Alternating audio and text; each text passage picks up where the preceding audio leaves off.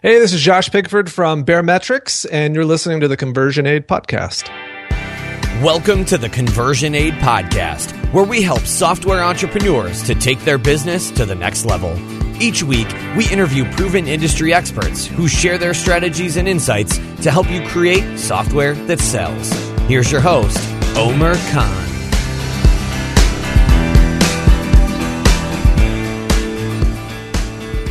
Hey everyone, welcome to the Conversion Aid Podcast. I'm your host, Omer Khan, and this is the podcast for software entrepreneurs and companies who want to grow their business to the next level and create software that sells. Today's interview is with Josh Pigford. Josh is the founder of Baremetrics, a product that provides SaaS analytics for Stripe. Josh founded the company in October 2013 when he built and launched the first version of the product in just 8 days. And within 8 weeks, he was already doing about $2,000 in monthly recurring revenue. Josh, welcome to the show. Thanks for having me, Omer. Now, I gave the audience a brief overview of your business and product, but tell us a little bit more about you personally. Who is Josh when he's not working? Sure. So, when I'm not working, I'm a dad and a husband. I guess from a professional standpoint, I've been making stuff for the web, at least for probably 10 years or so, across the whole gamut of just about every business type that you can imagine. Been selling stuff since I was a kid. But I don't know, that's probably me in a nutshell. Now, we like to kick things off with a success quote, just to better understand what drives and motivates our guests. So what is one of your favorite quotes? So I've mentioned this before, but Reid Hoffman, the founder of LinkedIn, has a quote that says, if you're not embarrassed by the first version of your product, you've launched too late. And I think that's super important early on. I think like the more you get into a product, the less kind of, just trying to get something out the door. I think that quality becomes an issue, but I think early on when you're just trying to prove stuff, you should not pay attention to so many little details. And I think a lot of people fail in that regard. And I think your story with Baremetrics is a perfect example of that. So let's talk a little bit more about that. Before we get into the details, can you tell our listeners, just give the listeners a better understanding of Baremetrics? Who are your target customers, and what are the top pain points that you're trying to solve? Sure. So Baremetrics, in its current state, is basically one-click business analytics, and right now it's on Stripe as the payment platform. So the pain point there is that getting a lot of sort of in-depth business metrics can be really difficult. There's a lot of data involved, and trying to either build your own thing or use like Excel spreadsheets or try to use some other generic analytics platform is really difficult and kind of ripe for messing up. And so Baremetrics kind of takes that pain away by you not having to do anything except connect your Stripe account. Now, how did you come up with the idea for this product? Sure. So back in late 2013, I had two other SaaS products that were on Stripe, and I needed these metrics. So, I was trying to get things like monthly recurring revenue, lifetime value, churn, all this kind of stuff. And I was having trouble using other analytics platforms where you had to do a bunch of integration work. So I kind of started poking around, realized, hey, Stripe's got basically all the data that I need, so I'll just build it for myself. And initially I had not even planned on making it a public thing. Like it was going to be an internal tool for myself. And then, started talking to some other founders who were on Stripe, and they were all kind of freaking out, saying that they wanted the same thing. So I decided to put it out there and see what happened. Now, you built this product in 8 days. Just tell me about what sort of the process you went through there. So, clearly you weren't thinking of shipping this as a product, right? This was just something you were doing for yourself. Right. So I mentioned I had two other products. This was what I did not want was a third SaaS product to keep up with. I was having trouble with the two that I had at the time. And so the whole point was just to get something together really quickly that gave me the numbers that I needed so I could kind of focus and grow those other two SaaS products. And then it quickly took off, and Baremetrics, within a few months had eclipsed the other two SaaS products I had. So, it was the obvious winner in that regard. Do you still have those other two SaaS products around? They still exist. I don't have any. They have new owners at this point. So within 8 days, there's only so much you can do to build a product. And really at that point, I guess it wasn't really a product. It was just a tool for yourself. So can you tell me about some of the things that it didn't have when you actually made this available to other people? Yeah. So Stripe's got all this data. We import all your historical data. I mean, you could have 2 or 3 years worth of data in there, but the first version only went 6 months back. You couldn't, it was super high level. So, I mean, there was a single dashboard of stuff and that was it. Like you couldn't click through and view, what the LTV was of all your plans or, what growth rates were. And, I've had half the metrics it does now. I mean, really, really basic. And it wasn't, it didn't get updated that often. I mean, like the data would sometimes be a couple of days old. It was very much duct taped together. Now, were you embarrassed? Yeah, well, I live in a constant, perpetual state of embarrassment with most software that I ship, not because I think it's bad, but because it's like, there's always something that it's sort of like a painter or whatever. I'm sure you could work on a painting for the rest of your life. I mean, like constantly making small tweaks and things like that, or, you notice things that no one else on earth would possibly notice. So that's the kind of stuff that bothers me, but you just kind of have to get over it. Okay. So within 8 weeks, you went to $2,000 in monthly recurring revenue. Tell me a little bit about how you actually did that. How did you find those first few customers? So first customers came from, word of mouth via Twitter. I didn't have some like huge Twitter following or anything like that, but I just started posting, like tweeting about the process as I was building it. Kind of built up a little bit of buzz. But I should clarify, like I didn't have like a landing page. I wasn't collecting email addresses for a launch list or anything like that. I was just posting screenshots of stuff, and so I launched it, and people started telling other Stripe users started telling their friends about it. The co-founders of Stripe started tweeting about it. That kind of spread the word pretty quickly. But that was pretty much it.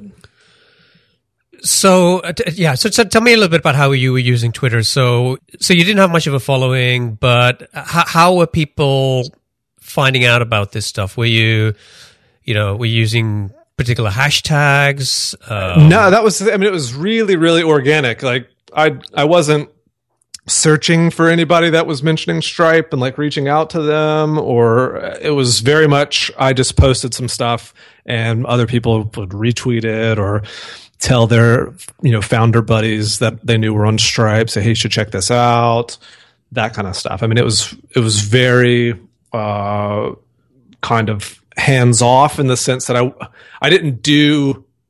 wasn't extremely intentional about trying to make that an acquisition channel. Sort of amateur on my part, but at the same time, I think that it points to the fact that you can, just because you try to make something happen doesn't necessarily mean that it will. And a lot of times when you're not necessarily trying to do something, if you're solving a big enough pain, it'll kind of spread itself, I think. And were you, with those tweets, driving people back to some kind of content or blog post? Nothing. No, I didn't even have a blog for the first 3 months. There wasn't a landing page. There was the at the time, Baremetrics.io was the domain, and like that was all I was sending people to. That was it. So no blog, no landing page other than the homepage for your website. Yep. No capturing email addresses, and you were just using Twitter as a way to just generate some buzz. Yeah. Okay. I mean, it's like it goes against every kind of like launch strategy thing on the planet. I mean, it's, I think but I mean, I agree. Like I absolutely could have done, there are things that I could have done to make like a little bit bigger impact, but I think it speaks to the fact that just having this sort of complex launch sequence in effect doesn't mean that you'll that's the only way to do it. And I think a lot of times people get caught up in trying to do things like capture emails and build landing pages and all this kind of stuff, and instead of just solving a problem. And so I think a lot of times like the product takes a hit because of that. If you were doing this again, let's go back in time and maybe you're building Baremetrics again.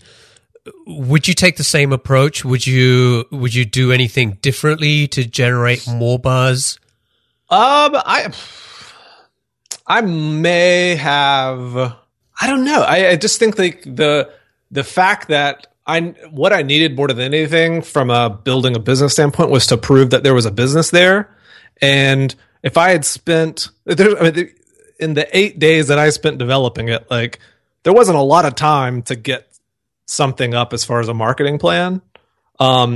So I think it would have hurt me to like wait longer to launch just so that I could, I don't know, build up some kind of buzz or something. I don't know.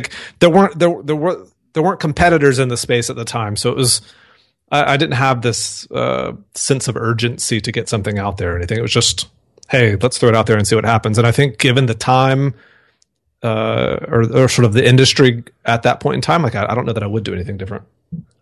Okay, so tell me about the day that you got your first customer. How did that happen? I feel like maybe the first couple of customers were people that I knew.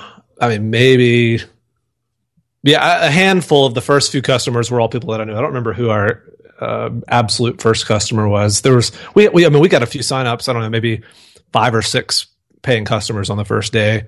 I think the one that stood out to me the most was we had a $249 a month plan, and honestly, like I added that plan to sort of like surely nobody would pay this much for it. And sure enough, on day one, I had a $249 a month customer who's still with us. And so to me, that's the biggest thing that stood out to me about that first day and first customers. You said you didn't have any kind of sign up or landing page or email. So what were people signing up for at this point? I mean, the product that was pick a plan, put in your credit card, and you get Baremetrics. Oh, so you'd already productized it to that level by then within the. I mean, literally like that within the 8 days that I spent on it. It was here's a working product, and as soon as I launched the site, you could sign up and give me money. And so you said the first few people were people that you knew. Did you charge them from day one as well? Oh, sure. Yeah. I mean, that's like one of the things, like anybody who's got a SaaS product has 24 buddies who also have SaaS products. And, I think, and everybody for the most part pays for each other's product too. Like we've only got a couple of people who have free accounts. So basically everybody pays for stuff. I think a lot of people may have kind of looked, if they were in a similar situation to you, maybe would have said, I haven't spent a lot of time on this. This thing is rough around the edges. Maybe I should, get this thing as a beta and let people use it for free and get some feedback and some testing. I think that's the worst idea. I think that's like awful mistake that so many people make.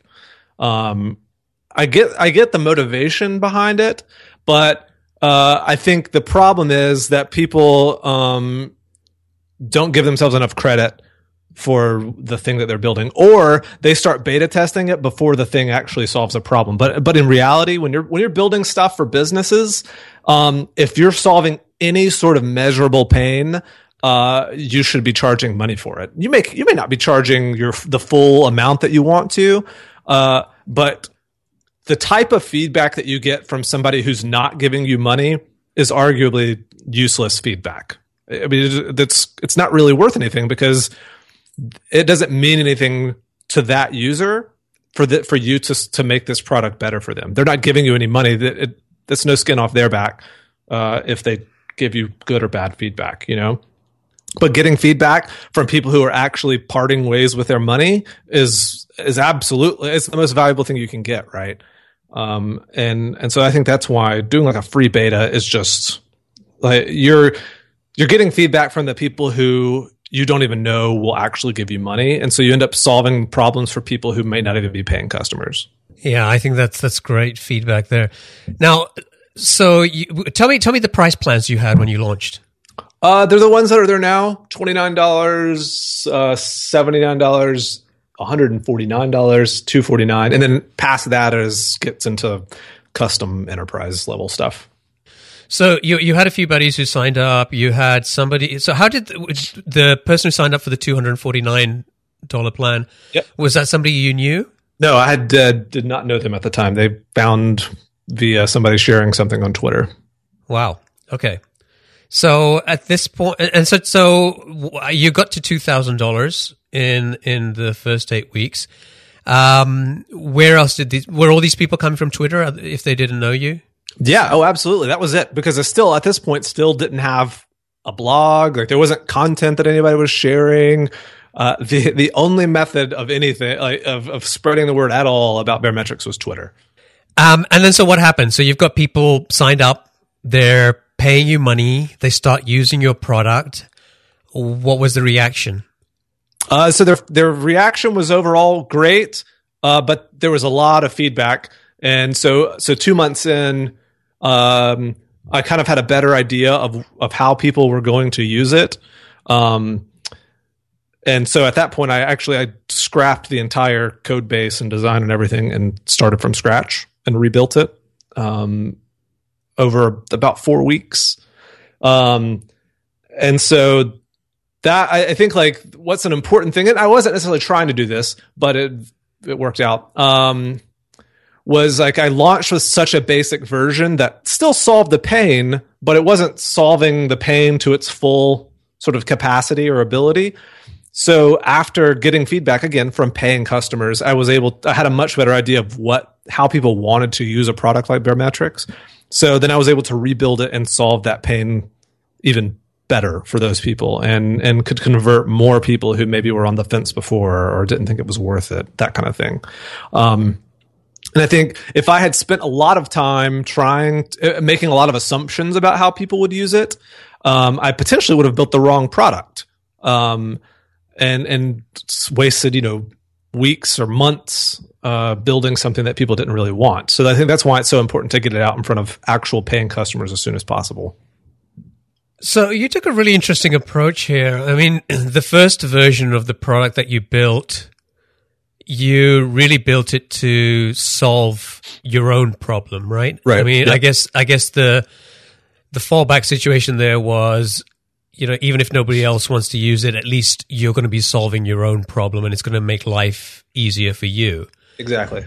And then you went and rebuilt the product once you had paying customers and you were getting real feedback from real people who were giving you real money, right? Yep. Looking back at those early days, what do you think was one of the biggest mistakes that you made? So I think early on, my entire sort of professional career has been rooted in the fact that I could handle basically any part of the process when it comes to like bringing a product to life. So the design aspects, the back end, front end, marketing, support, whatever. I could handle the whole thing. And so where I kind of got caught up early on was trying to keep it that way, thinking like, I can keep handling this stuff. And in hindsight, I should have hired people a lot sooner. I think, like, built a team around the product a lot sooner. I think that was sort of a big mistake on my part. So you built, when you rebuilt the product, you did everything yourself there as well. You didn't bring on any sort of contractors or anything like that to help you with that stuff.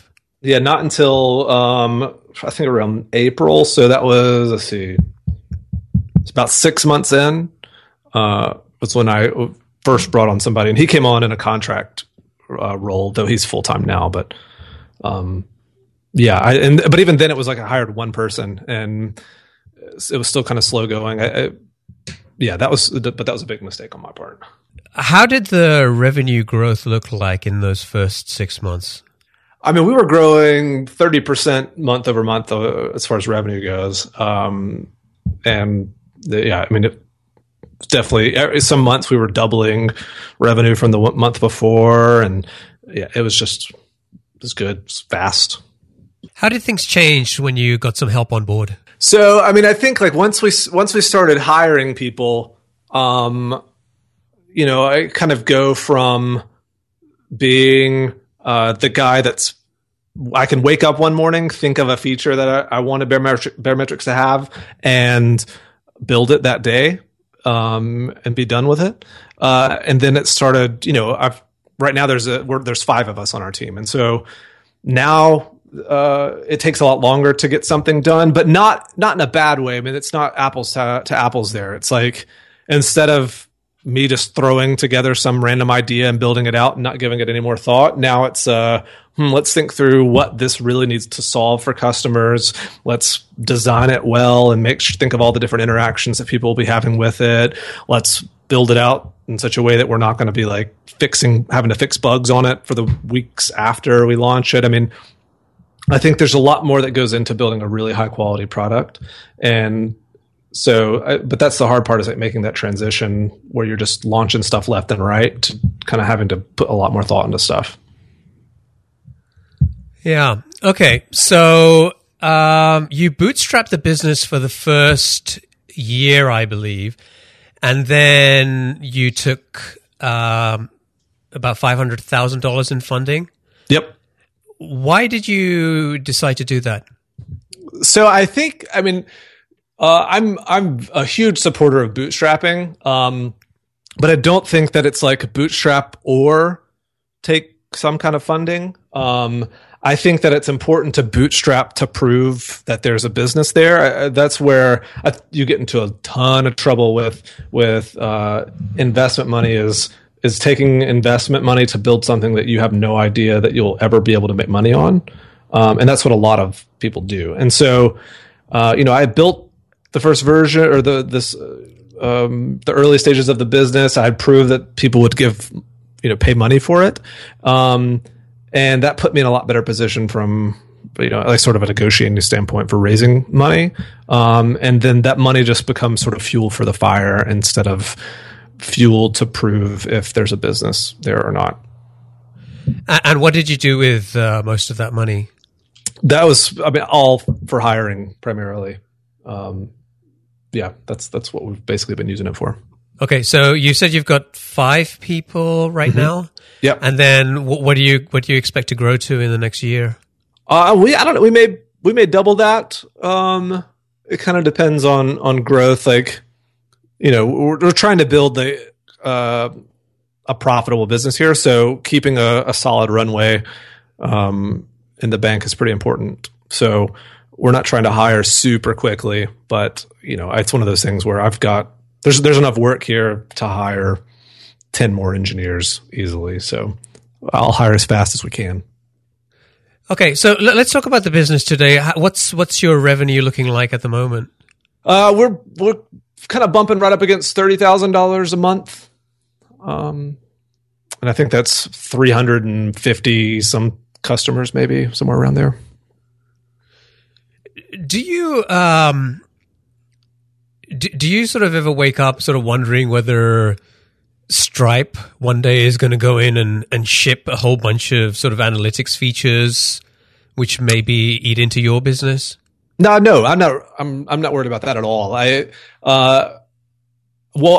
got a really good relationship with Stripe already, so I feel like I have enough insight into kind of some of the stuff that they want to be as a business or don't want to be, and what they don't want is to be like an analytics platform. I think that they want to make payments on the web, like be the de facto payment processor on the web. And so, having an analytics side of things, I don't know, like that might be something like way down the road, but I'm not worried about that from our business. Okay. Now, when you launched the business, you said that there wasn't any competition. Right. Is there a lot of competition today? I guess there is, as you've been kind of going out and sharing your story and the success that you've had with Baremetrics. Yeah. There's literally a new one that comes up every week. Somebody will send me a link to, or like a screenshot, and, probably 75% of them are like almost direct ripoffs of Baremetrics, design elements, the text that they use on the sales page. I mean, there's been a ton of stuff that's cropped up. There's only probably maybe one or two real competitors that have come up in the past year. But other than that, most of the people are just kind of copycats, and which don't bother me. So when it comes to competitors, what's your sort of philosophy on that? Do you spend a lot of time looking at what your competitors are doing and how you guys are going to continue to differentiate, or are you sort of the kind of guy who just focuses on, look, I have a kind of a vision of what I want to build, and I'm just going to focus on that? For the most part, I completely ignore competitors. The only time that really even kind of come on my radar is if we have a customer who's canceling and they're saying, "Hey, well, we're leaving to go to a competitor," which doesn't happen very often. But when it does, I want to have a better understanding about what the competitor, the problem that they were solving for this customer better than we were solving it. And so that's kind of really the only time I care. But for the most part, I think there can absolutely be multiple large players in a given industry, because I think everybody's solving the kind of problems, or the way that we're solving problems for our customers is different than our competitors would. And we're not going to be the perfect solution for everybody. I think when you start getting into the realm of worrying about what competitors are doing, the problem you get into is that, one, you're always behind, so you're always having to play catch up if you go that route. And in reality, you're solving problems for their customers, not your customers. And I think everybody's customer base is slightly different, and I think it's important for you to focus on your customers who are paying you and the kind of problems that they have and the way that they need those solved. So for the most part, I do think you should just ignore competitors. Okay, that was part one of the interview with Josh Pigford of Baremetrics. You can get to the show notes for this episode by going to conversionaid.com/48, where you'll find all the links and resources that we discussed today. In episode 49, you can listen to part two of this interview, where we get tactical and talk about content marketing. It's an area where Josh still spends about 25% of his time, and we'll talk about practical things that you can learn and start applying in your own business today. If you'd like to get in touch with me, you can find me on Twitter @OmerKhan, or you can email me at omer@conversionaid.com. Thanks for listening. Until next time, take care. Thanks for listening to Conversion Aid, the podcast that shows you how to take your business to the next level and create software that sells. But things don't have to end here. Head over to conversionaid.com/VIP and get yourself on the free VIP list, where we share special insider content and news about upcoming episodes. Thanks again, and we'll talk to you next time.